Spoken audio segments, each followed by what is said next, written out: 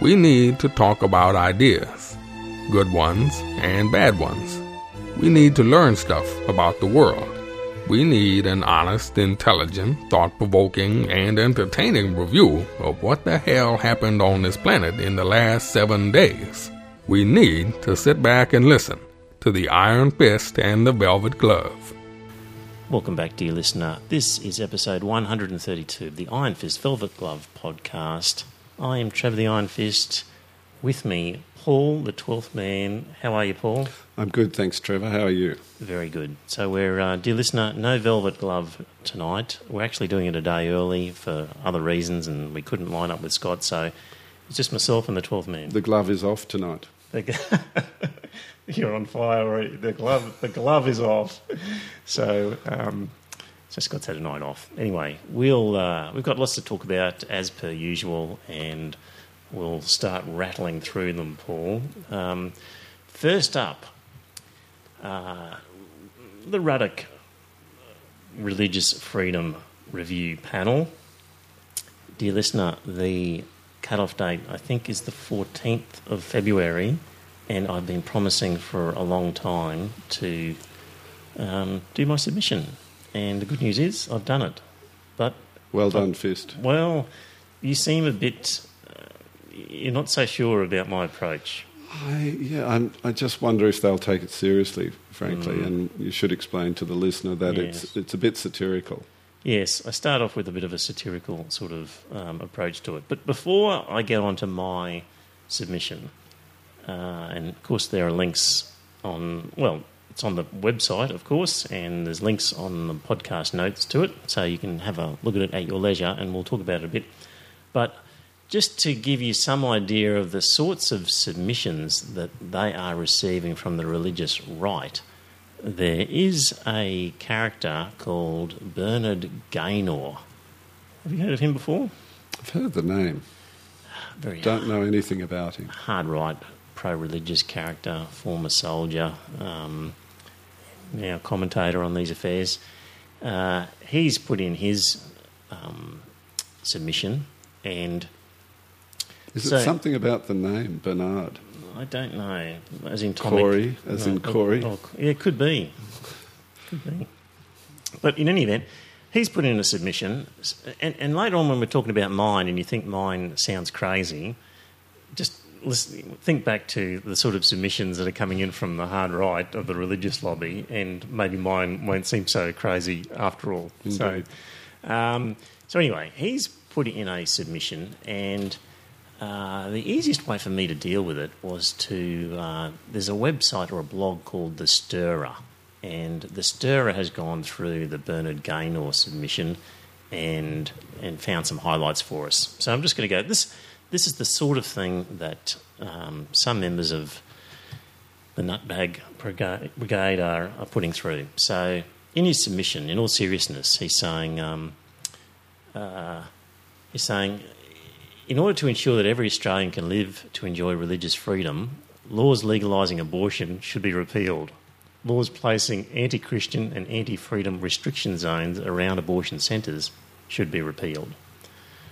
Laws should be enacted preventing businesses such as banks from discriminating against customers on their basis of their expression of Christian-based opinions. Have you ever heard of a bank doing anything at all to discriminate against Christian? No, neither have I. All state and Commonwealth funding for Islamic programs in schools should be scrapped. Homosexual marriage laws should be repealed. In another section he goes on, laws should be enacted to prevent business from firing employees because they express Christian-based opinions in their private capacity. So that has happened, actually. Has it really? Yes, there was a business where they had an employee, and on her Facebook page she made some sort of Bernard Gaynor-type statements. They were pretty unsavoury for most of us, but would have been right in line with the religious right. And her employer said, well, you just don't suit our organisation, and see you later. Yeah. So he's saying that should not be allowed. But in the next breath, he says laws should be enacted to allow or protect religious bodies and schools for discriminating on the grounds of homosexuality and expressing views opposing homosexuality. The old double standard raises its ugly head. Indeed. So they don't see it, these people, do they? They really don't see it. No. Yeah, they don't see the double standards at all. And they think that everything's all good for Christians and it can be denied to other religions, That's right. but then they claim the benefits because of religion, not because of Christianity.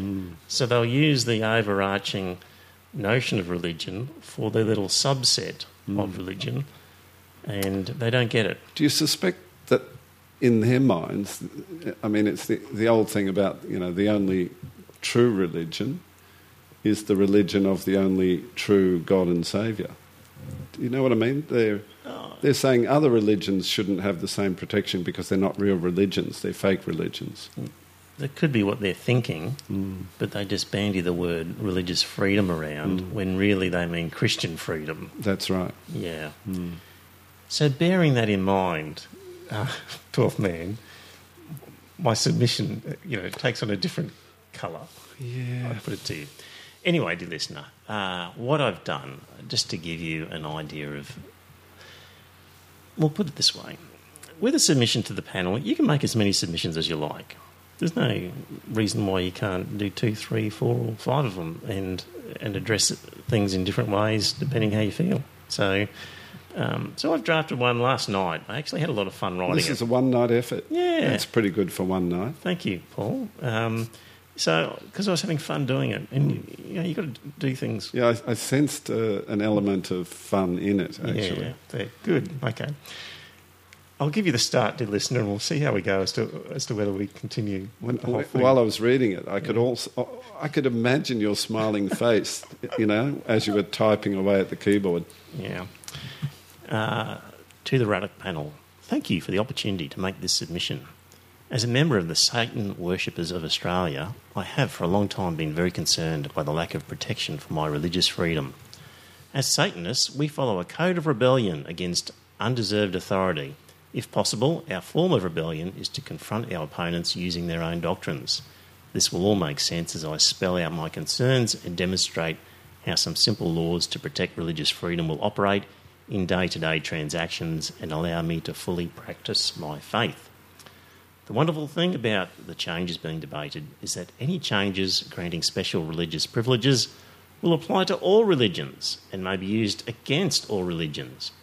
Not many people realise this, and I'm sure Mr. Ruddock and Father Brennan will be delighted to make recommendations which reduce the power of the Christian faith by increasing the rights of lesser religions, such as the humble Satan worshippers of Australia. There's my intro. And I've gone through a series of topics, and I've, as a fictional leader of the Satanist group, given my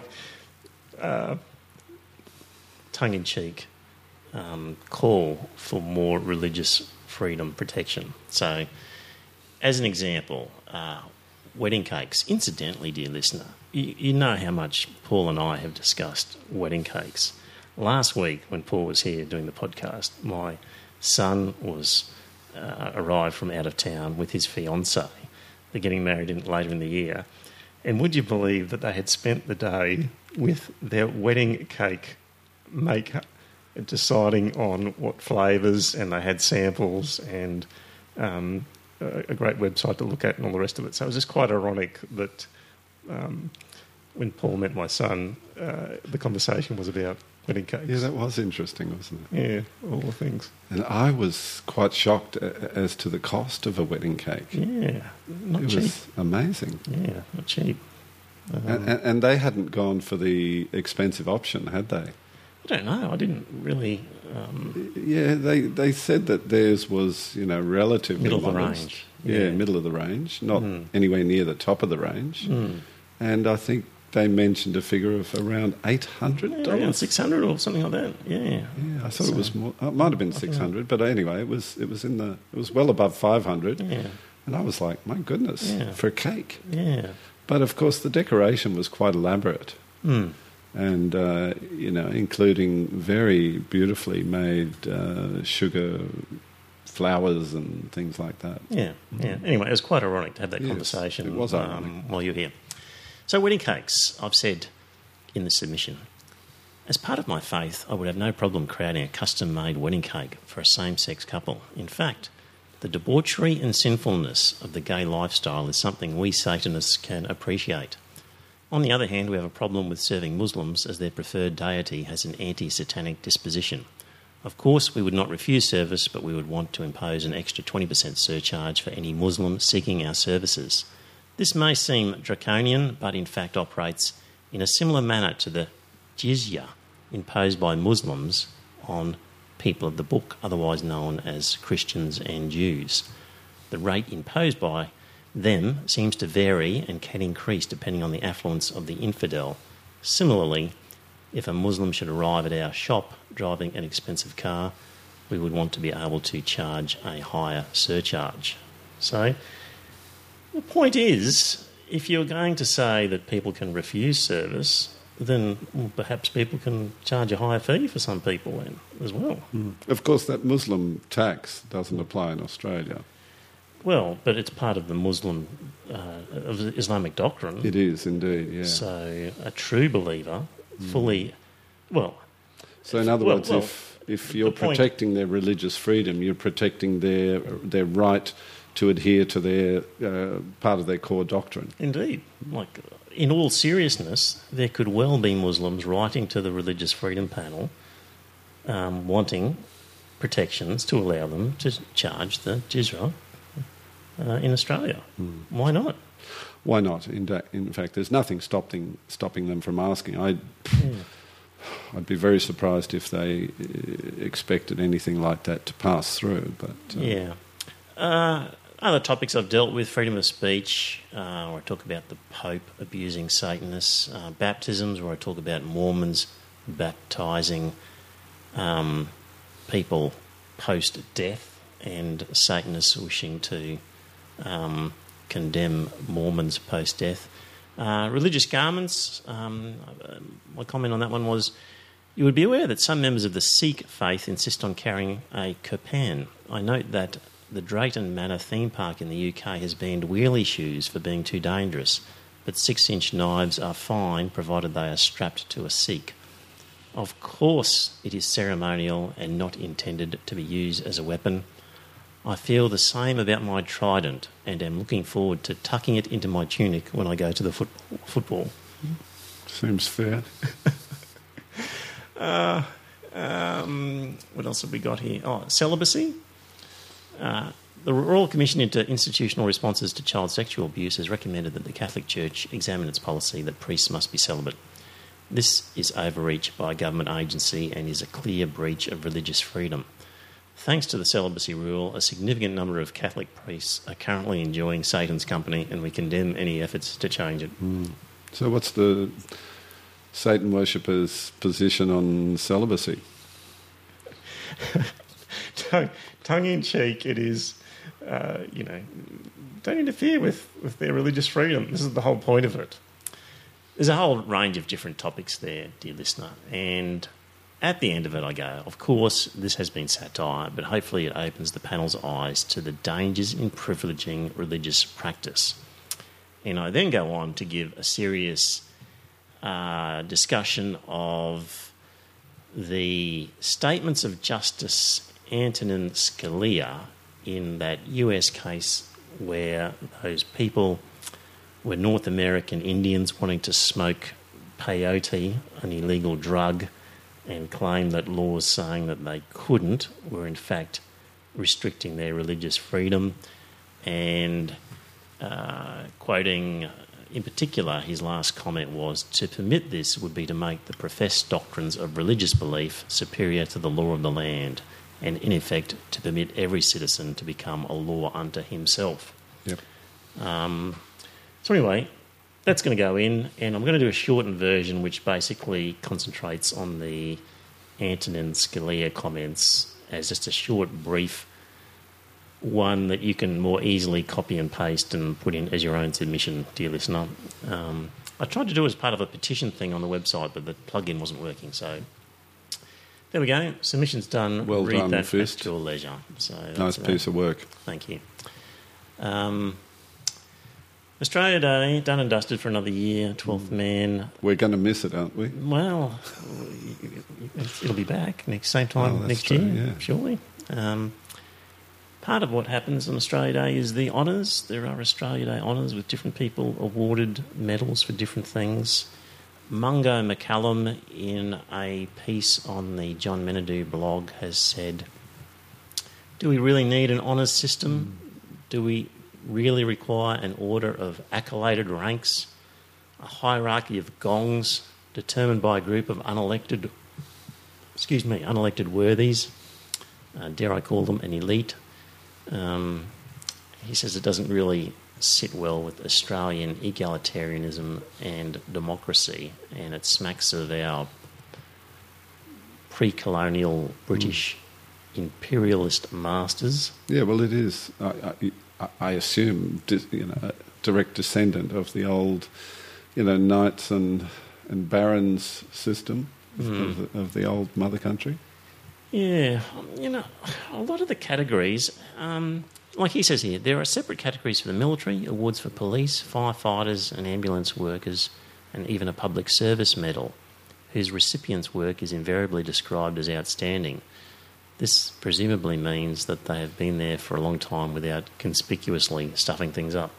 There are a lot of medals and things directed to people in certain work categories, but really they're just doing their job, aren't they? Indeed. To some extent. In fact, I think a lot of the knighthoods used to be directed at people who had just been either in politics or the public service for a long time, and as you say, had not conspicuously stuffed up, and so they were rewarded with some sort of honour, weren't they? Yeah. So, if you are say you're in the police or the firefighters or ambulance, I mean, those organisations can just have their own awards for firefighter of the year, and they probably do. And surely they're the best ones to decide that sort of thing, and I would have thought that would do. Yeah. Although they do give awards to conspicuously sort of noble people sometimes, people who do a lot of work for some charity. Scientists or others. Scientists, but also people who do charity work or... But there's also a fair share of sports people and actors and celebs. Yes. And you might argue that, talented sports people get their reward in other ways, don't they? Yeah. They get usually high public profiles, often pretty good remuneration from sponsors and things like that. Yeah. I don't know. I don't have a strong feeling, but I think it's worthy point, really. Maybe trim them down drastically. And look, it's worth thinking about. I don't know. I don't have a strong view either way. What about homeschooling? We've previously discussed homeschooling and who's doing it and who's not and for what reasons. And I came across an article that's linked on the website, and in the UK, they late last year were looking at passing a bill which was going to require homeschooling or homeschoolers in England to be registered for the first time, because up until then they just didn't know who was being homeschooled and who wasn't. It was an unregulated area.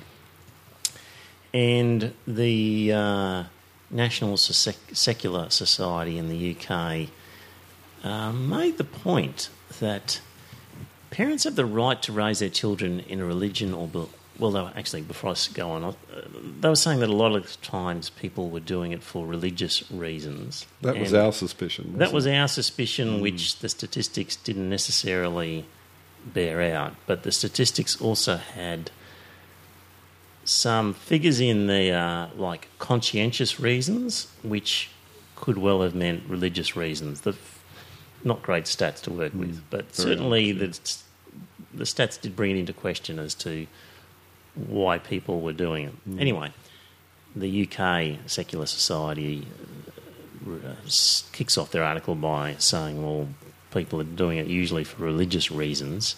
and they say parents have the right to raise their children in a religion or belief community and to pass on their religion or belief. But young people also have independent rights. Homeschooling curriculums are often provided by organisations such as ACE, Christian Education, with a primary interest in inculcating religion rather than genuine education.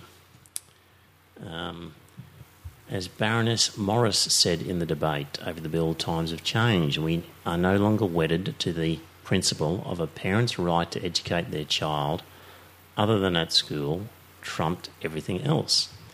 And we accept more now the right of the child to have an education, which may sometimes trump the right of the parents to decide that their child should be educated in a particular way. This is true. Children have rights. Yeah, I'd like to think so. Yeah. I mean, there is a United Nations Declaration of the Rights of the Child, and I have some time for that, the view of Baroness Morris, that children should not be totally the property of their parents in terms of their education. What do you think, Fist? Well, I am the Iron Fist because I take a hardline view, and it takes a village to raise a child, and if I was a child stuck in a religious nutbag family and wasn't indoctrinated, I'd be wanting the state to get me out and about with other people, and I'd be saying they're remiss and negligent if they didn't. And interestingly, we discovered in that article that, according to the article, in Germany there is a complete prohibition on home education because it's, as it says, found to be compatible with parental rights to the extent that it is a means of ensuring compulsory school attendance. But apparently in Germany, yes, there's a prohibition on home education. Yeah.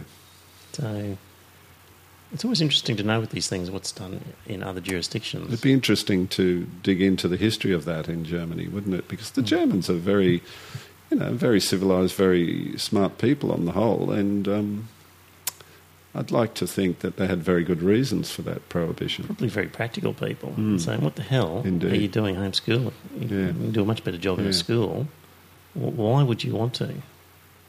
Yes. And sure, some kids have a personality, or there are issues that may learning difficulties sometimes mean that they don't quite fit into normal schooling, or they don't get the level of personalised attention that they really need. Yeah. But I've read anecdotes as well about very smart, very well educated people, not necessarily religious people, but just very smart people who thought that the regular schooling system wasn't up to par and they could do a better job, and in fact at times did a very good job of raising their children, educating them to a very high level that they possibly wouldn't have achieved in normal schooling. Yes. But they're probably few and far between, I would think. Yeah.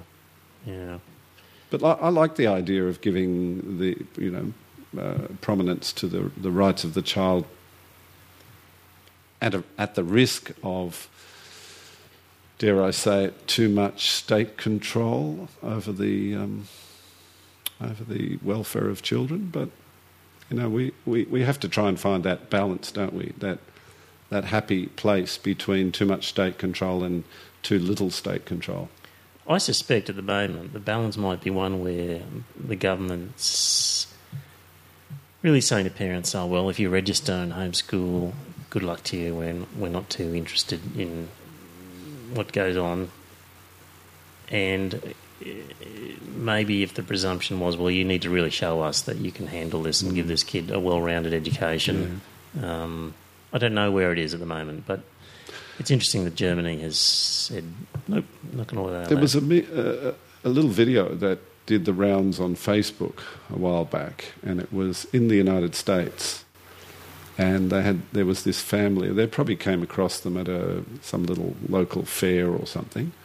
And it was husband and wife, and I think 4 or 5 kids. And the journalist was talking to the kids and asking them very simple questions, arithmetic and geography, things like this, and the kids really weren't dealing very well with these very simple questions. So clearly the parents weren't doing a very good job of homeschooling. And, the obvious message was, homeschooling can be a disaster for the children because it doesn't equip them really for the real world in some cases. Yeah. It's hard to imagine a stretched public service being able to fully monitor what's going on in homeschooling.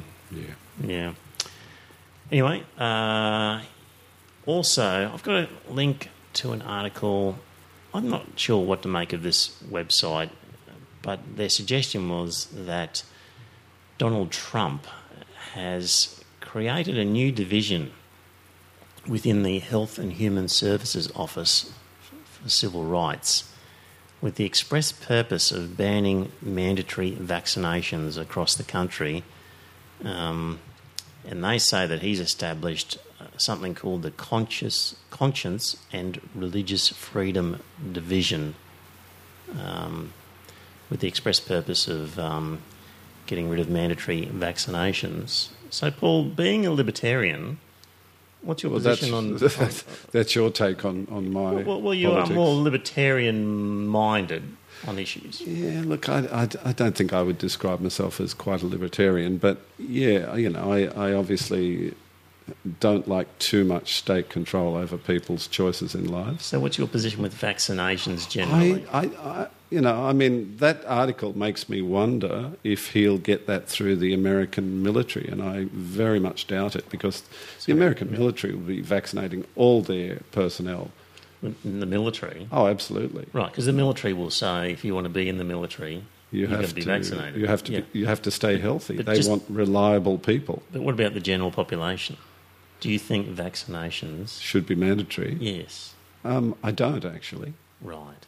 Now, I think, as with other things that we've discussed, I think the way forward is education, is public education. In other words, giving children, to start with, good critical thinking skills so that they can evaluate the evidence and they can make their own decisions. But obviously... But a child can't. I was just getting to that. So obviously they grow up, they become, good, responsible parents, and then they're equipped to make good choices about what vaccinations their children need. Because, if you made it mandatory, we've seen in medical history there have been some anomalies, as we know. There have been some dark periods where emergent medical technologies and therapies have been used and then later found to be either ineffective or positively harmful. So I'm pretty much against medical things being mandatory, but I do think there's a strong case for strong advisability being given to certain things. Obviously, we vaccinate babies for a range of illnesses, and on the whole, it appears to be a very effective and safe thing to do. So what do you say to the young 12-year-old boy on his deathbed from measles? Oh, don't put that on me. Who says to the state, why did you let my parents get away with this? Why wasn't I vaccinated?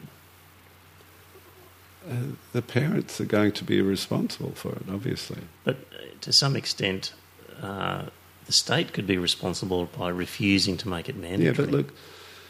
Because the kid can say, look, I needed protection and I needed other adults in the room to get me immunised when my stupid parents wouldn't allow it, the stupid Jehovah's Witness or whatever they were. It's an imperfect world, Trevor. Yeah. And look, I'm just very wary of giving the state total control over our lives, and vaccinations is just part of that. Life is inherently risky, and I know that I'm with you. I agree that vaccinations are effective and probably a very good idea. I'm just very reluctant to give, total control to the state because, we might have a relatively benign state right now. We can't be completely sure that we'll always have a benign state. But once you put laws like that or regulations in place, it's very hard to pull them back. slippery slope. It really is. I mean, we just don't know. In 50 years' time, we might be living in a dictatorship. Those laws are already in place. How are we going to undo them? And then the state might have some kind of vaccination for mind control. We really don't know. I mean, I know that sounds paranoid and weird, but, the future is a very weird place. And we just have no guarantees. I'm just very reluctant to give more power to the state than it really needs for anything. See, I'm quite comfortable for the state to say, or, I don't know, 10-year-old girls are going to have a rubella injection whether their parents want it or not. Yeah. I've got no problem with that. I think you're just too trusting, Trevor. Well, is that trust? It is trust. It's Trust in what? It's trust in the beneficence of the state, isn't it? It's trust that the state will always make the right choices. It's trust that in relation to the rubella vaccine, that it works. That's all I'm limiting it to is vaccinations that have proven scientific method behind them. So if the state said I want everyone to undergo cupping and aromatherapy, I'd say, well, no. How do you know they won't in the future? Well, at that point, I object. But you see, this is where... Once you give them that power, how do you get it back? But you could say that about anything, because the government restricts our rights to practice certain things all the time. They do. And you're comfortable with that? No, at times we accept and at times we object. But that's the whole point of democracy and the way we live. We can't just say, I won't allow you any interference in my life because I don't trust you to get it 100% right. We accept some interference and we reject other interference, and we argue the merits of each interference as we come to them. Yes, indeed. But, I mean, we have a pretty decent democracy right now. Democracy is a fairly new thing in human history, and I think it's a lot less solidly established than some people assume. How about this thought? Because you're really saying that the parent has the right to make the decisions for the child in preference to the state. But that's kind of treating the child as a property of the parents, when in fact I'm increasingly coming to the view that it takes a village to raise a child, and it's a village that's going to be stuck with a psychopathic child if things go wrong. So the village has rights and responsibilities as much as the parents, to some extent. I probably read too many dystopian novels as a teenager, but I'm just really suspicious about giving too much power to the state. Yeah. It's not that I'm against vaccinations, as you know. Yes. I just think rather than mandate, I think education is a better way forward. Educate people so that they make rational choices about vaccinating their children rather than doing it because it's mandated. I mentioned to you before recording that I've started reading a book called Sapiens by Yuval Noah Harari, and I'm really enjoying it. And it's got lots of stuff in there that we're going to talk about. And a couple of weeks ago, maybe last episode, we spoke about a humanist refugee whose application was rejected because he couldn't identify Plato. And we thought, well, hang on a minute, there are all sorts of humanists. And Plato was, 500 BC or something like that? Perhaps something like that. Was he a humanist? So it was pretty rough on this refugee to knock him back because of a lack of knowledge of Plato. Yeah, it's pretty rough. Because there's varying types of humanists. Indeed. And in this book on Sapiens, dear listener, I'm about halfway through it, and in a lot of the reviews, people say the first half's great and the second half's rubbish. And so far, everything I'm reading, I'm really enjoying. And it goes through the history of Homo sapiens and how we evolved. And at one part in it talks about religion and talks about humanism, and he says that there's really three kinds of humanism, 12th man. And as I was reading it, I was thinking, well, this is useful for us in these discussions that we have, because where I call you a libertarian, but Okay, here are the three branches of humanism that this guy identifies: liberal humanism, socialist humanism, and evolutionary humanism. So, liberal humanism, which I reckon is you, I'm going to describe now. Humanity is individualistic and resides within each individual. The supreme commandment is to protect the inner core and freedom of each individual. Yeah, thumbs up. Sounds good. From the top man. A socialist humanist would think that humanity is collective and resides within the species Homo sapiens as a whole.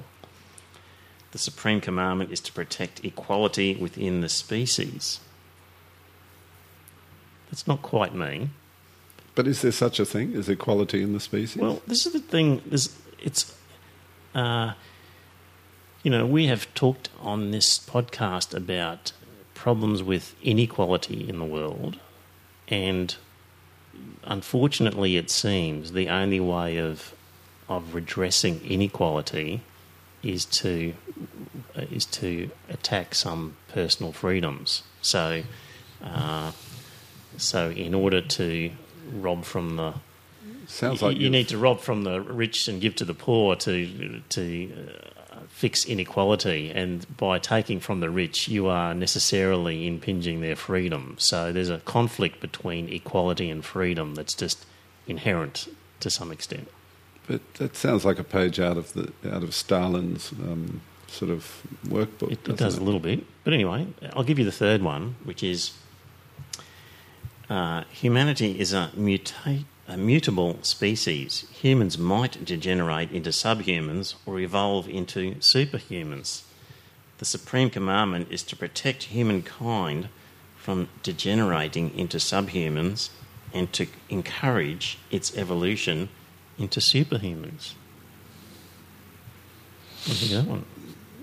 Yes, I think philosophically... Sounds like Mein Kampf. Well, that's true. That was Doesn't Hitler. it? Yes, was sort of in a sort of a racial profiling sort of situation. It does sound a bit Mein Kampf, but it can also be a little bit of.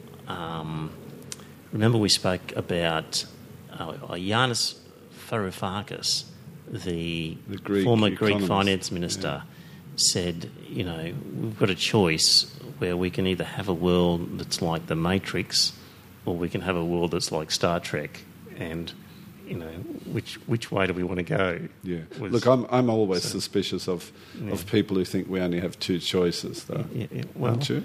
Maybe I've put words into his mouth, but but I take the point. Yeah, or there are opposing directions that. So it could be more that way rather than a sort of a Nazi style breeding of the best sort of thing. So. Yeah, evolutionary forces is an interesting topic in itself, isn't it? So anyway, more about that later. Liberal humanism, socialist humanism, and evolutionary humanism. You're definitely in the first category, and truly. Yep. Dear listener, not too long ago, you looked at your podcast app and saw that a new episode of the Iron Fist and Velvet Glove podcast was available to download. Did you silently think to yourself, great, a new podcast. I like listening to those guys. If so, then you qualify as a potential donor to the podcast. Your donation will help cover some expenses, but more importantly, your donation tells the boys that they are on the right track and to keep up the good work. $1 a show is all they ask. Go to their website at ironfistvelvetglove.com.au and click on the donations link.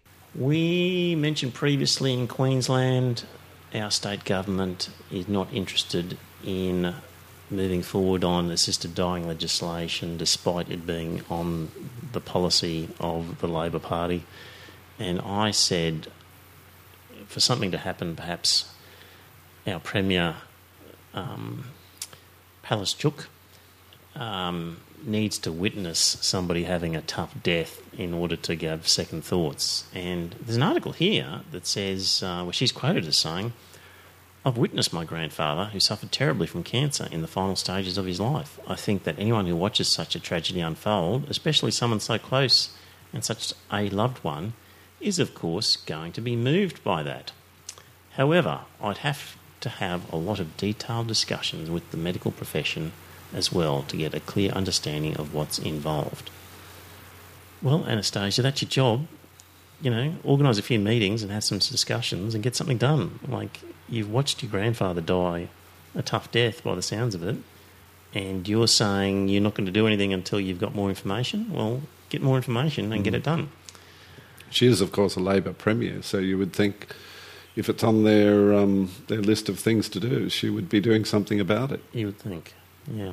But it's sometimes surprising the people who are not sold on the idea of assisted dying. I recall seeing Maxine McHugh, someone I greatly respect for her intellect and good sense, on Q&A. It must have been 2 or 3 years ago, I suppose, but she publicly said that she was not necessarily convinced that assisted dying was a good thing. Right. Yeah. Well, except there can be differing views, but if you're the Premier of the state, it's your duty to have those discussions and either say one way or the other what you intend to do. Yeah, she seems to be sort of avoiding the issue of it. Yeah. She just watched Campbell Newman get into all sorts of trouble by just picking fights with people and just decided she just wasn't going to do anything and therefore avoid all fights. Meanwhile, the opposition leader, Deb Frecklington, said she did not think the current laws should be changed. It's a very emotive issue, and my position is personally that the laws don't need to change. But why? Does she say why? No, she says it's just emotive. It's emotive. We don't want too many emotions, do we? Yeah, because it's emotive, then I don't, there's no rational discussion needs to take place, according to Deb.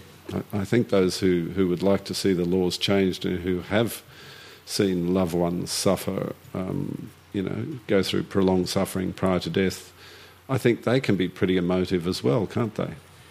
Yeah, I think so. I'm a bit worried about Deb Frecklington. She's a new opposition leader, but seems to be quite a conservative country woman. Flo Bajelki-Peterson may have died, a few weeks ago, but Deb could well be taking up her place. Taking up the baton, so to speak. Yeah. We previously mentioned that GDP was a pretty rough statistic to use when ranking countries.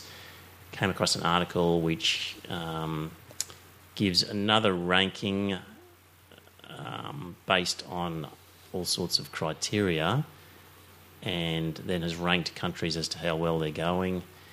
They've ranked countries according to adventure, citizenship, cultural influence, entrepreneurship, heritage, movers, open for business, power, and quality of life.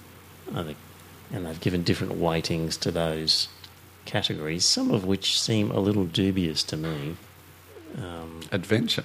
That's an interesting one, isn't it? Yeah. Is the country a friendly, fun, pleasant, scenic and sexy place to be? It's worth 3.24%. What does the percentage actually refer to? That's how much weight they've given those particular things. So things like citizenship is worth 16.95% of the total consideration as they're ranking these. And who decided on the there's a numbers? University professor and a few other people have come up with this one. Is this as a result of polling or research? Basically, yet another attempt to get a more valuable statistic other than GDP. Yeah. The question, of course, is how did Australia fare? Well, who came first? I'll give you the top 10 if my computer will allow me, and it's not allowing me to scroll. Oh, yes, it is. Number 1, Switzerland, Canada, Germany, United Kingdom, Japan, Sweden. Australia came in at number 7, followed by the United States, France, and the Netherlands. Keen listeners will be keen to know what about Finland, and Finland came in at number 14. So what do you notice about the group? What liberal Western democracies. Except for one, Which... Japan. Yeah, well, you don't class It's Japan a as liberal Eastern democracy. Yeah. Well, Seriously. yes, but Western in virtually in lots of ways Western though. But yes, And yes, yet it's not. yeah, true. I mean, I love Japan, as you know, and Yeah. I have spent some time there. But well, in the same sense, then, Australia is Eastern as well. If you want to really, I see what you mean. But yeah, culturally we're Western, whereas Japan still retains quite strong traditional elements in their culture, in their sort of worldview. yeah. According to this one, China came in at number 20, so they made it into the top 20. So, Oh, that's interesting, isn't it? yeah. They've got China GDP per capita of 15,500, and it's starting to get up there Yes, but per person. when you start to use income as a number, China has a very well-off middle class of something like 200 million. Yeah. 200 million. We are, what are we, 24 million? Yeah. So they have a very, relatively well-off, cashed-up middle class of something like 200 million, Trevor. Yeah. So that would, balance out the other, what, could be 500 million or so people who are quite poor. I don't know. There's still a lot of poor people in China, and there's a huge. We think about class difference or wealth difference, wealth disparities in our country. In China, it's massive. Between the very wealthy Chinese and the poor Chinese, the gulf is much wider. Yeah. Yeah. Anyway, they crept in. Chinese. Another article here. Dear listener, the top 1% of Australians, how much of Australian wealth do you reckon they own? A lot. Yeah. And the answer is 70%. Yeah. The top 1% of Australians own more wealth than the bottom 70% combined. Yes. So it's sort of similar to the figures you get from the United States, isn't it? Yeah. And just, I suppose the wealthy class in Western countries in general, the wealthy can be very, very wealthy. And yes, it's an interesting comparison. Yep. And right at that very top, their income levels are accelerating nicely compared to the other lower categories. Indeed. So yeah, I saw some figures some time back when, post Reagan, I think, when the American economy grew more slowly, but where there were gains in productivity, the vast bulk of the gains went straight into the bank accounts of the top 5% or whatever. Yeah, yep. And the middle class of America they were just treading water, while the rich were just cleaning up. Yeah. They had manipulated the system so well that any gains went straight to the rich. Yep, that's what's been happening. It hasn't been quite as bad in Australia, but, this is something we have to keep an eye on, isn't it? Well, I keep using this statistic that in the 50s and 60s, a middle-class American was a Detroit auto worker who was earning, in today's money, the equivalent of $60,000 plus healthcare. And now that Detroit auto worker is a Walmart worker who is earning less than $20,000 a year. It's terrible. In today's money with no healthcare. And the other change apparently in America is that Detroit auto worker would relatively easily afford to save up and send his children through university if that's what they wanted. Apparently now, a lot of what were middle class people are virtually putting their houses into mortgage just to get money to help their children through university. And then, the children are coming out with massive debts, aren't they? People are starting to talk about a sugar tax. Well, as a liberal humanist, rather than libertarian, how do you feel about taxing cigarettes and sugar as a means of driving human behaviour away from nasty things? Oh, it's an interesting question. I don't really have a particularly strongly formed view on it. right. I can see the argument in favour of it, although when I go to buy a bottle of gin, the gin I would like to buy costs $70 or $80 a bottle. Yes. And I know that probably, at least 50% of that is tax, isn't it? Yeah. Probably more. Yeah. I don't know. Again, I'm a little bit... Okay, so you don't have a strong feeling on the sugar tax? I then? don't, to be honest. I'm not sure it's the way forward. I think education is a more constructive way forward. Right. Teach people to take responsibility and to make better choices. Sometimes you need carrots and sticks, though. No? That's Maybe not. Yeah, but how big is the carrot? How big is the stick? All right, well, there's a very interesting article here, which I've got a link to, and let me just see who the author of this is. It is Emma Alberici, who you would have seen on ABC. Many times, yes. She's an excellent journalist. Yeah. She's got a very interesting article on the John Menadue blog about sugar and tax. And it's not totally about sugar either. No, it's not. It's more about politics. Politics and corruption and power as well, but as played out on the sugar field. Yeah. According to the World Health Organization, a sugary drinks tax would work much the same way as tobacco excises have, as a price signal designed to discourage a behaviour. We can agree with that. Yeah.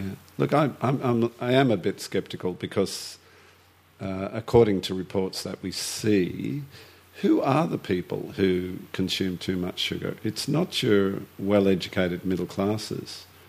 Generally speaking, they're more, the people who can afford... I don't know about that. No, well, this is my observation. People who can afford to eat well will buy the best food available. And they will eat well, they'll go to the gym. If they're well educated and they're mixing in circles, if their social circles are also relatively well educated, affluent, they're into being beautiful and healthy and fit.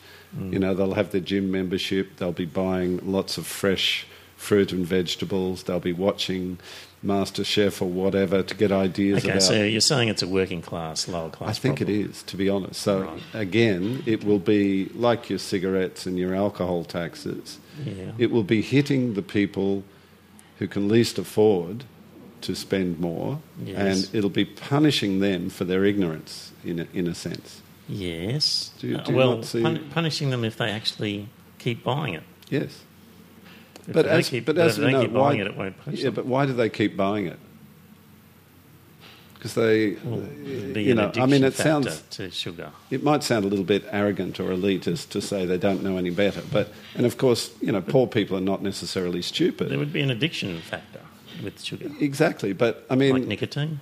the poorer you are, this is my observation, the more poor you are, the less well educated you are, the greater your struggles in daily life to survive. Now, as we all know, we all look for something Quick to comfort. soothe. Yeah, we look for comfort, and in fact we call junk, chocolate and things like that comfort food, don't we? Yes. For a very good reason. Yes. And I know I have a bit of a sugar addiction myself, and I know in times when I haven't been all that happy, I overconsume in sweet foods as well. So I can sort of understand that, poorer people or people who are less well off in our world may well consume more comfort food because they're less comfortable. And they're the ones that are going to be hit in the hip pocket, so to speak, whereas we can sort of... All right. Well, then do you take the same view with cigarettes? I sort of do. You think there shouldn't be this excessive tax on cigarettes? You think they should be, basically $1 a packet? I wouldn't say $1 a packet. Because they probably could sell it for that. I wouldn't say $1 a packet, but I think it is a little bit unfair. It's a little bit unfair to punish them for making bad choices. I think education is the sensible path. Just going back to this article, one 375ml can of soft drink contains 10 teaspoons of sugar, 4 more than the World Health Organization says is the optimum daily intake. There's no nutritional value whatsoever in soft drinks and so-called energy drinks. Since 1980, the obesity rates in Australia have just about tripled from 10% to 28%. The Grattan Institute estimates obesity is now costing Australian taxpayers more than $5 billion a year in health care costs. A lot of companies making a lot of money selling soft drinks to a lot of Australians. In fact, look, I totally agree that sugar is a problem. Don't get me wrong. Yeah. I totally see that, and I've known that for a while. You reject tax as a means of discouraging people from buying it because they'll just go, wow, it's too expensive, I'll have to have some water instead. I just wonder if it'll work anyway, because Well, it works with cigarettes. I'm not so sure about that. Don't you see people, when you're at the supermarket, you see people walk up to the counter where they buy their cigarettes? Do they look like your affluent businessmen and women? But how many did you see They're still 40 smoking. years ago smoking, do you know? But I think that's largely due to public education, to be honest. And how many do you see when you're overseas if you are in cafes and whatnot in Europe? It's one of the frustrating things is how many people smoke, so compared to Australia. And look, there may be something in it. I was speaking to a young Frenchman this morning. As you know, in my line of work, I get to talk to young adults from various European, East Asian, South American countries mainly. And I was talking to a young Frenchman, and I asked him because we were talking about relative smoking levels, and I think in Australia is it around the 14-15% mark of adults who are smokers? Something like that. I know. Yeah, I'm going to try an experiment. I've got here on my phone this sort of Siri thing. I wonder if it'll have the answer. We'll try it. What percentage of Australians smoke cigarettes?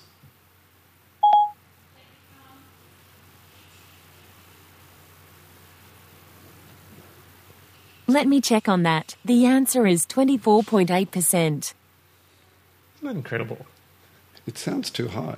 Thanks, Siri, but I think it doesn't mesh with figures I've seen. I thought it was around 15, but look, I could be wrong. Current tobacco use amongst adults, Australia, 24.8%. That's surprisingly high, isn't it? Yeah, well, yeah. Look, I asked this young Frenchman, do young French people smoke? And he said, yeah, lots of them do. And he said he was surprised when he came to Australia. He was surprised at how few Australians smoke compared with France. Was he also surprised by how expensive it was?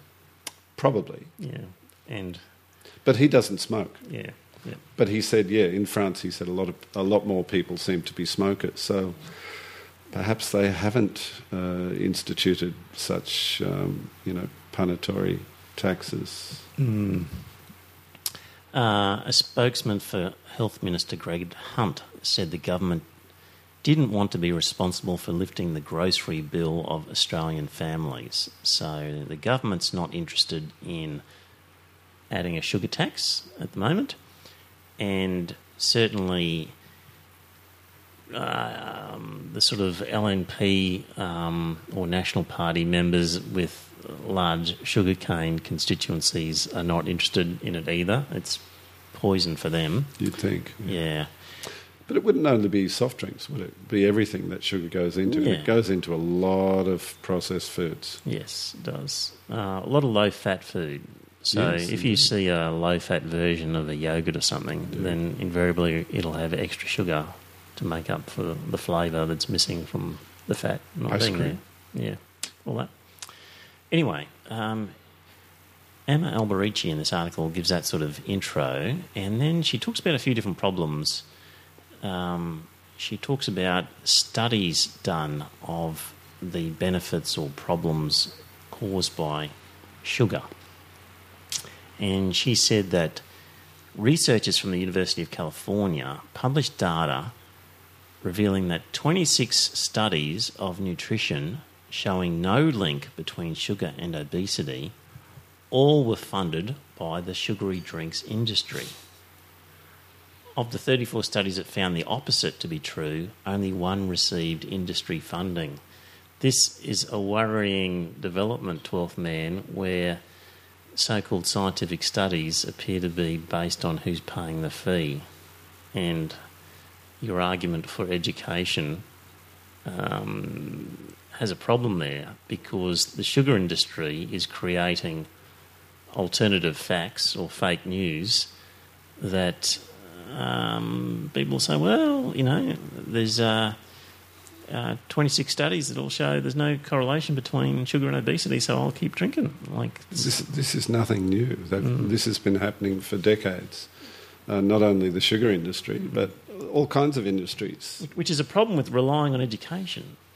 Well, it's and a goodwill, problem. because powerful forces are contaminating that education and goodwill. They are, but I think it's a problem of allowing private enterprise to influence our tertiary institutions, of course our politics as well. But I mean, this has been happening for a long time. And in fact, have you heard the name Ansel Keys? No. Do you know who Ansel Keys is? No. Have you heard of Key rations, or K rations they were called? K rations I have, yes. Yeah, what are K rations? That was what military troopers would receive, wouldn't That's it? right. You know, starting in the Second World War. Yeah. Yes, that was what the trooper was equipped with to carry onto the battlefield. Mm-hmm. That was supposed to sustain him and keep his energy levels high and provide, you know, at least adequate nutrition while he was out in the field. Now, this was developed by an American called Ansel Keys in the 1940s during the war, I guess. But look, after the war, he was a pretty good self-promoter, I guess, but he became very good friends with certain US politicians. And his pet project was the idea that animal fats contribute to heart disease. Okay, so he did his own studies, not really hard research. He went around and, you know, collected various data about European countries. He did something famously called something like the 7 countries study or something like that, where he took data about the links between diet and heart disease in various European countries. But famously, it was revealed later that he left out the data where the data didn't match what he wanted to find. Yes. So in other words, he only selected data where it fitted his hypothesis. Yep. And he promoted it very effectively, to the extent that the US government, health department, then basically said, okay, we are going to fund research into the link between animal fats and heart disease. And basically, you know, the research became skewed in that direction. In other words, nobody was trying to disprove it. Everyone was trying to prove it. Yes. And of course, if you try hard enough to find the data to back up your hypothesis, you'll find it. Yes. And famously, that ABC journalist recently who got the sack, you know, on the ABC TV science program. You don't recall? Are you a viewer? was it a female journalist? A female from journalist. About a year. Yeah. 2 years ago or something. That's right. Yeah, where it was so just sort of cherry-picked stuff. She produced some programs and they went to air, and one of them was about the link between animal fats and heart disease. Another one about statins. That's the one that really, where the shit really hit the fan, because the medical fraternity got up in arms that she was basically telling people they shouldn't be using their statin drugs, which are cholesterol-lowering drugs. Right. Okay. Now, I mean, the research is very, very dodgy on statin drugs, apparently, and I've heard this from a certain friend who reads a lot about nutrition and things like that. Mm-hmm. But anyway, she got the sack because she put to air a program challenging the accepted wisdom that animal fats are linked to heart disease. So she, it was not only that one program, but those several programs where she challenged the established medical fraternity's wisdom on those issues. Yep. However, there was a guy, a British researcher in the, when was it, 1970s, 80s, maybe even earlier than that. And he had argued at the time that it wasn't animal fats that were linked to, that were causing increases in heart disease in Western countries. It was in fact sugar. And he was arguing this back in the 1970s and 80s. Yes. But because the research, medical research, had swung so far behind the idea that it was animal fats, that he was basically pilloried, if you like, in the scientific fraternity for his view that it was sugar that was to blame. Yep. So this is not a new idea, and it's not at all new that when certain ideas gain what's the word? Traction, that's it. They also sometimes gain money and government funding and industry funding. So obviously the margarine industry is a huge industry now, directly, probably, arguably, as a result of this whole industry of blaming animal fats and saying that vegetable fats are the healthy alternative. Yes. So the margarine industry grew on that one and became massive, huge. The canola oil industry is massive. Yes. And yet there are some people who would argue that canola oil is far from the most healthy oil for human consumption.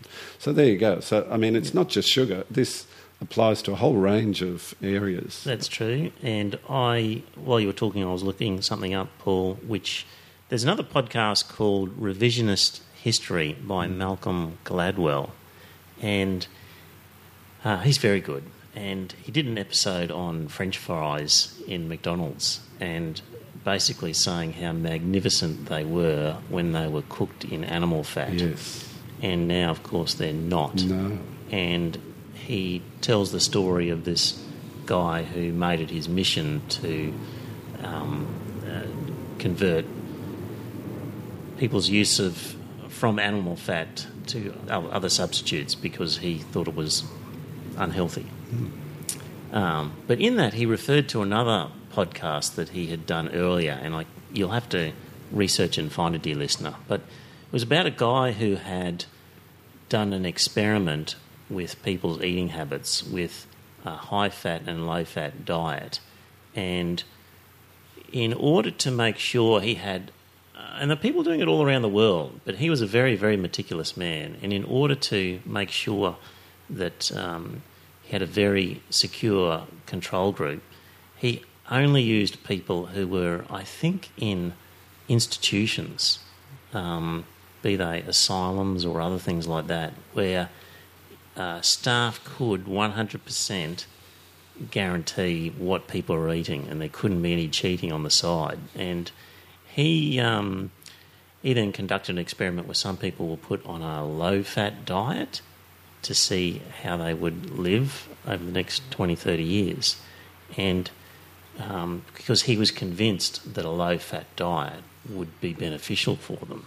Low animal fat diet? Yes. Yes. Because people do still consume fats, but they consume vegetable fats. Yes. And he thought, it will help them, and my experiment will prove that.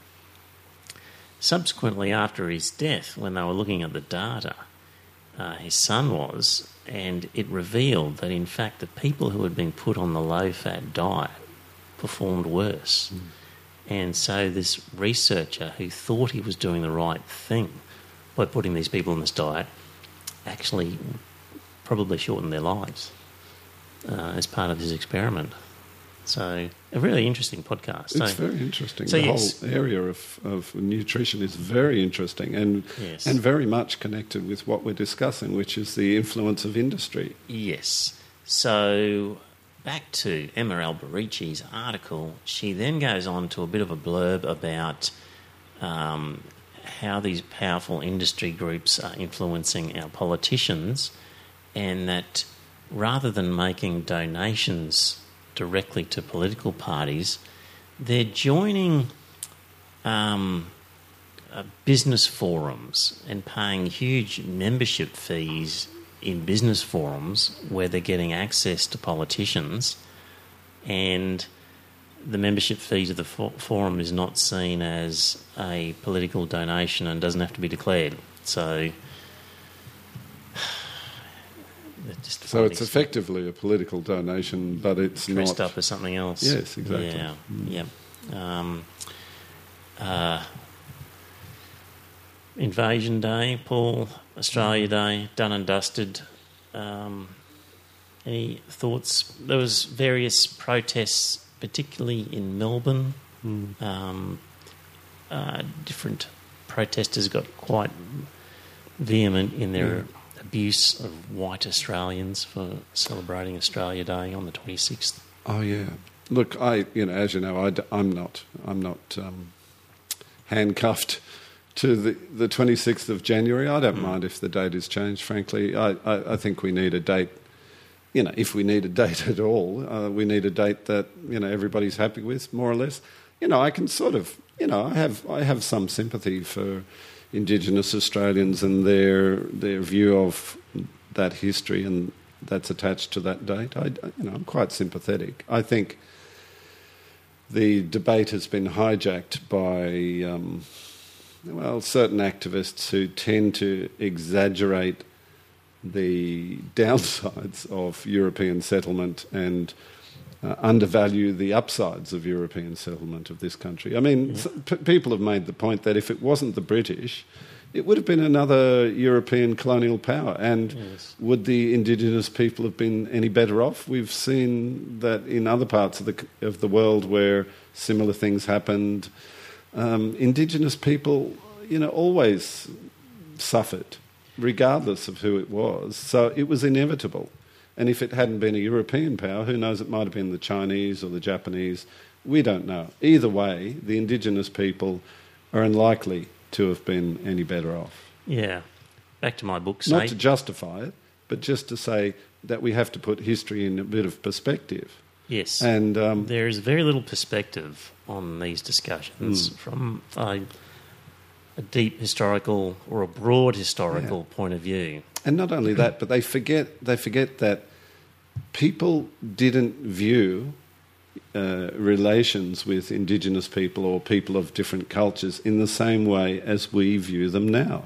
Yeah. It's almost like they're trying to project us and the way we see the world and the way we see human relations. They're trying to project us back into the colonial era, the imperial era, and blame us for what we hadn't done and what we wouldn't have done if we'd been there anyway. Yes, and what was done at that time was in line with it was values normal at the time. Exactly. Yeah. Has anyone heard of Genghis Khan? Yeah.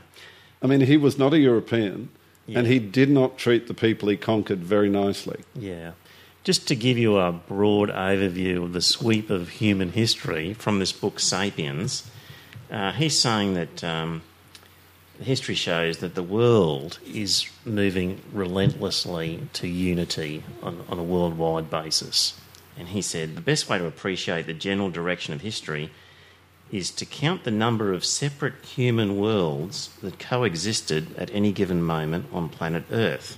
So take, for example, Tasmania 10,000 years ago.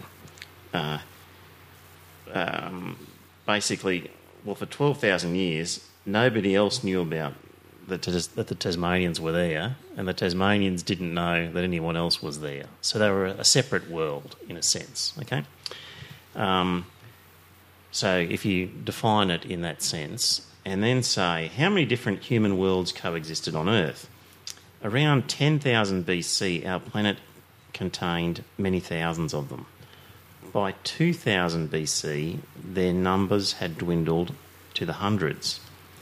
And by 1450 AD, 90% of humans lived in a single mega-world, which was the world of Afro-Asia, being most of Asia, most of Europe and most of Africa.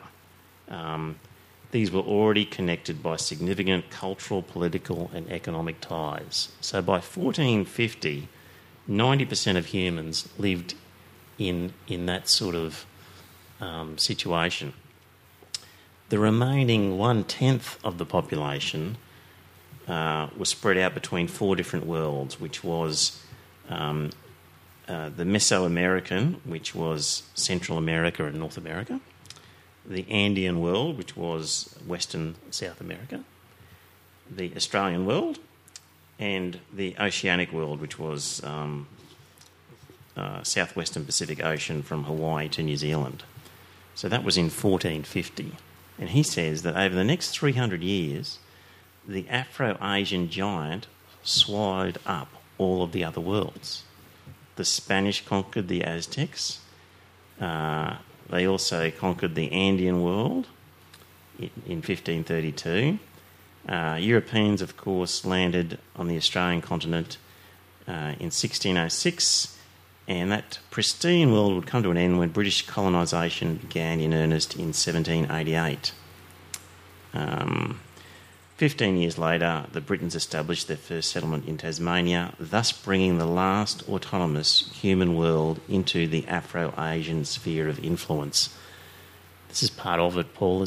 It was the last one to fall, really, the sort of, as an autonomous, independent world, the Australian world was the last one to go, and hence it's the most bitter because it's in such recent memory. There have been more recent little tiny pockets of hunter-gatherer societies, even in Malaysia up until probably 15, 20 years ago. There were small groups of people who lived in the rainforests until the logging, the timber tycoons in Malaysia basically clear-felled their homes and herded them into little settlements.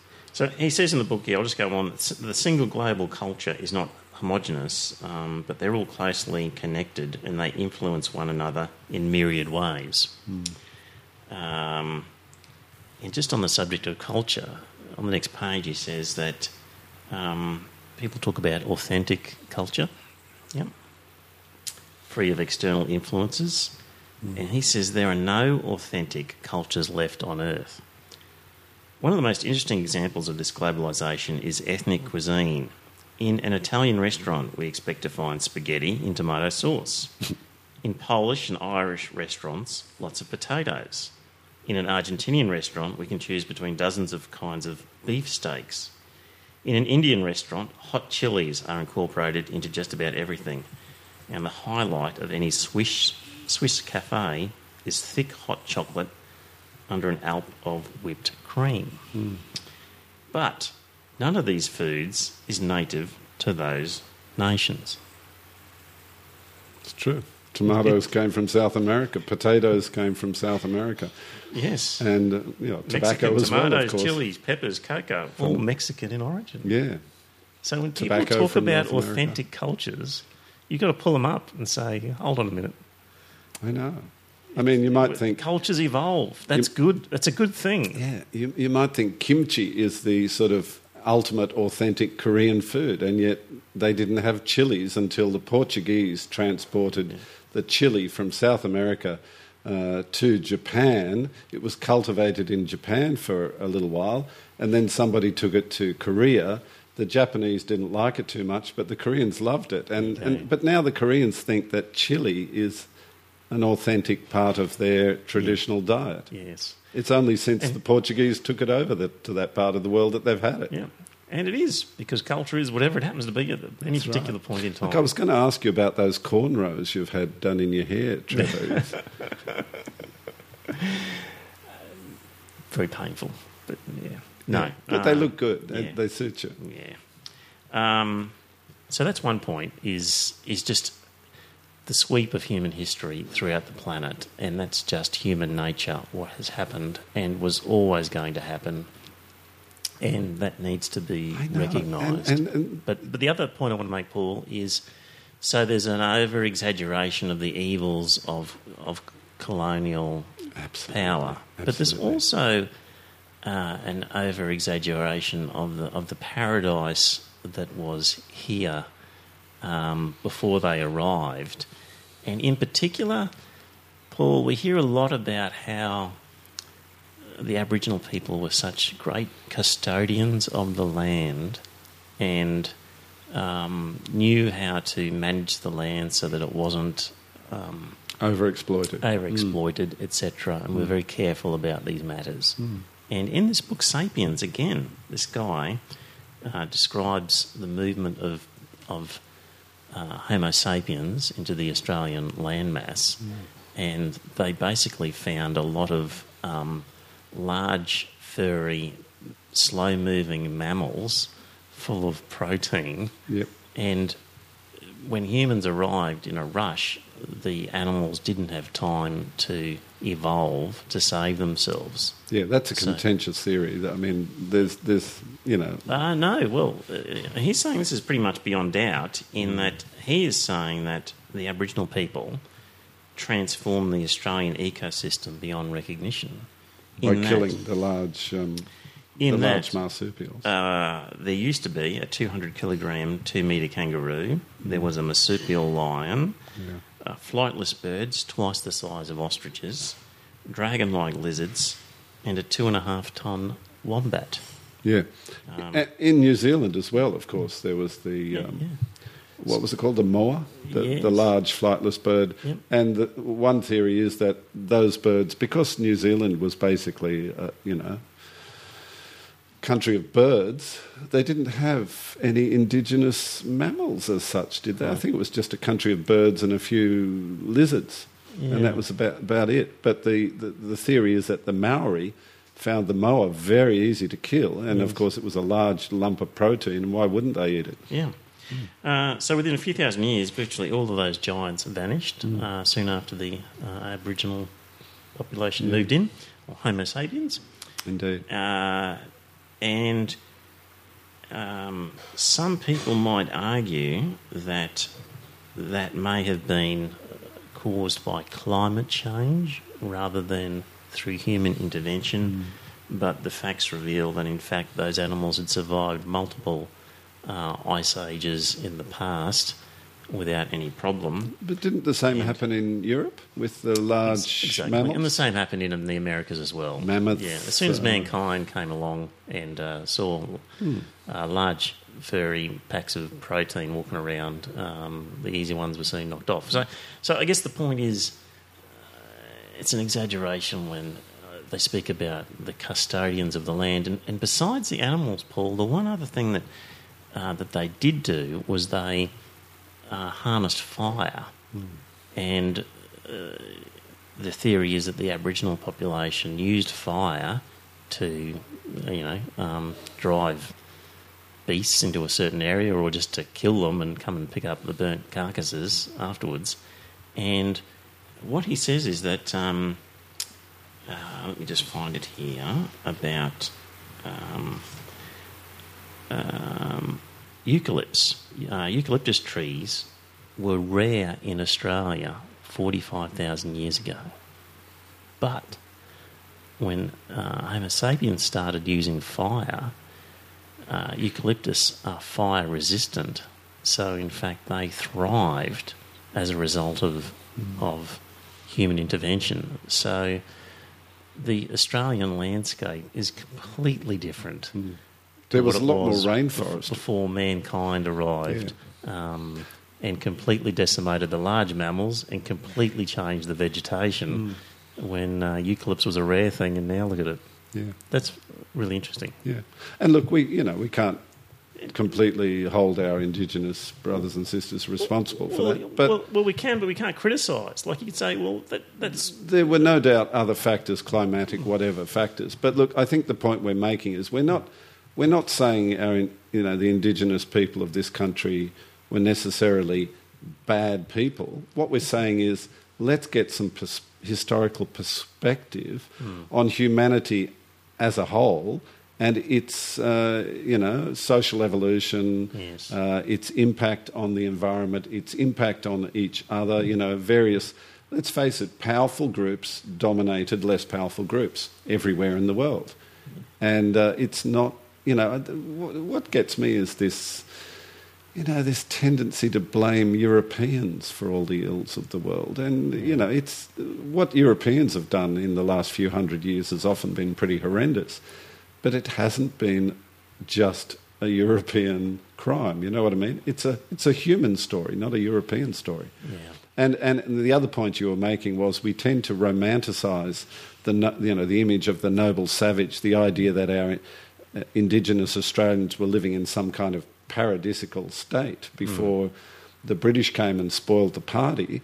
And in fact, the reality was probably quite variable. Aboriginal people in the fertile coastal strip down the east coast and some of the southeast and maybe Tasmania probably had a pretty good lifestyle, but those in the interior probably struggled a lot of the time just to survive. And the population numbers were very low, I think, in the interior of Australia. Yeah, don't know. Yeah, so we tend to romanticise this idea that pre-civilization, the hunter-gatherers had some kind of wonderful lifestyle, whereas in fact life was often short and brutal. And I don't think... I know that I've done a little bit of study at university on hunter-gatherers, and some of the what they call band societies were much more egalitarian in a lot of respects, but not always, This book, Sapiens, actually, he... not praises, but he speaks quite favourably of the hunter-gatherer lifestyle. And that's one of the criticisms that I've read in reviews where people say he's just over the top in how wondrous he claims it was. He sort of says somewhere in there that, well, life expectancy might have been 40 or 45. He said that a lot of that was because there was high mortality of childbirth. Yes. And if you actually made it to 30 or 40, you had reasonable prospects of living till 60. That's what he's saying. One unfortunate accident could have been the end of your life. Yes. And they didn't have antibiotics until around the early 1940s. Yes. Prior to that, anyone who got a simple infection could be dead within 2 or 3 days. Yes. Yep. And it's an interesting book because he talks about different lifestyles and how the hunter-gatherer lifestyle, in his mind, would have been a far more attractive one than the agricultural peasant lifestyle, which he describes later. Anyway, so far I'm really enjoying it. And the other thing that he talks about human development and how we evolved into what we are now, and he said that as a species we just had this large head with a large brain, and it really didn't do us much good for a long time. Nearly 2 billion... I haven't got the figures in front of me. It was a long time that we were a marginal species and we were not near the top of the tree at all, in the sense of... what do they call the top of the food chain. The food chain, correct. And our little niche at one point was probably just smashing discarded bones and sucking the marrow out of them, because we could use stone tools to use the bones left behind by larger, more powerful predators, of course. But anyway, just briefly, so our heads were unusually large and we had this brain, And that wasn't proving helpful because brains use a lot of energy and an intestinal tract uses a lot of energy. And anyway, we started walking as opposed to walking upright, which meant women's hips became narrower. And this caused a problem with childbirth because with a large head and narrow hips, women would have difficulties delivering babies. So we started to deliver babies prematurely developed. Yeah. And because of that, we had to develop social systems and tribes so that we could look after women and babies because these babies we were bringing into the world were so poorly developed and needed nurturing for a long time. And that factor led to us becoming the social species that we became. Then, of course, fire came along, and once you could cook a meal, your time spent eating was about an hour compared to a chimpanzee who had to spend 5 hours eating because he could just easily digest the food. But anyway, it's really interesting that a large head and a small hips meant that babies were born prematurely, underdeveloped, and we therefore needed a village or a tribe with good social skills to move on. And the females needed a mate that would hang around. And then those social skills built up our intelligence and other things along the way. So there we go. If you're into that sort of stuff, dear listener, yes. I recommend the book. And in fact, dear listener, I'm going to have it up on the website, ironfistvelvetglove.com.au. There's a little books tab there, and if you click on it and buy it from the book depository, after clicking on our website, I'll get a little kickback of like 5% or something, or Scott and I will from that. And nobody has ever bought a book from Book Depository yet through our website, so you could be the first, dear listener, and help us out. So, Paul, a ton of topics still on the board, but we probably should stop. We probably should. Yeah. Hold it over till next time. Yes. And, dear listener, if you're first-time listener, let us know. If you're a long-time listener, let us know. If you want to support the podcast, you can go onto Patreon and make a donation per episode. If you don't like that idea, you can click on a tab and just send us some money via PayPal as a one-off. If you've been listening to 30, 40, 50, 100 episodes and you haven't done that, it's probably time, I'd say, to do that. And we love feedback and love people sending us articles, and we love people leaving a voicemail message on SpeakPipe. There's another link on the website where you can leave a message. And, so there we go. All right, Paul, well, magnificent effort again from the 12th man. Thanks for inviting me again, Trevor. We'll talk it's been fun. We'll talk to you next week. You do. Right, bye. Bye, listener.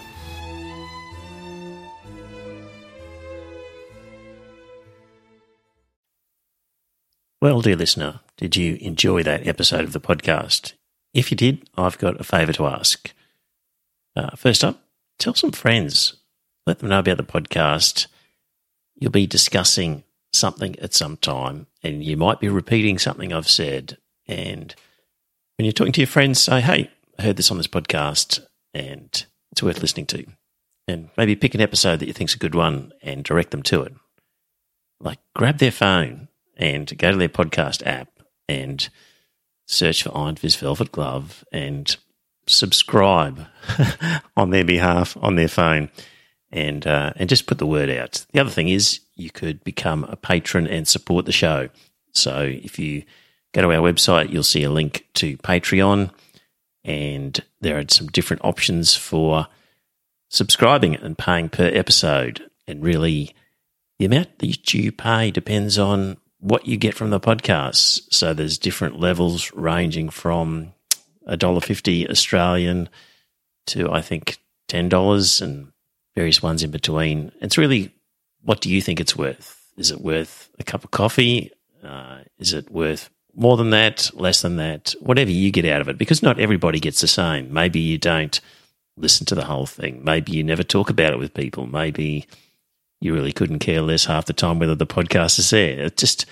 It'll be different for everybody. So if you get a lot out of the podcast, contribute a bit more. If you don't get much, contribute less. But in any event, you can subscribe there. If you don't like the idea of a regular subscription, the website has a link to a PayPal donation, so you could just do a one-off donation every now and again. So there you go. It'd be good to spread the word, get a few more listeners, and that way, look, if we ended up getting more listeners and more money, we could do maybe a second episode or more special episodes, provide some more content. So it's up to you. If you think it's worthwhile, let people know. Thanks.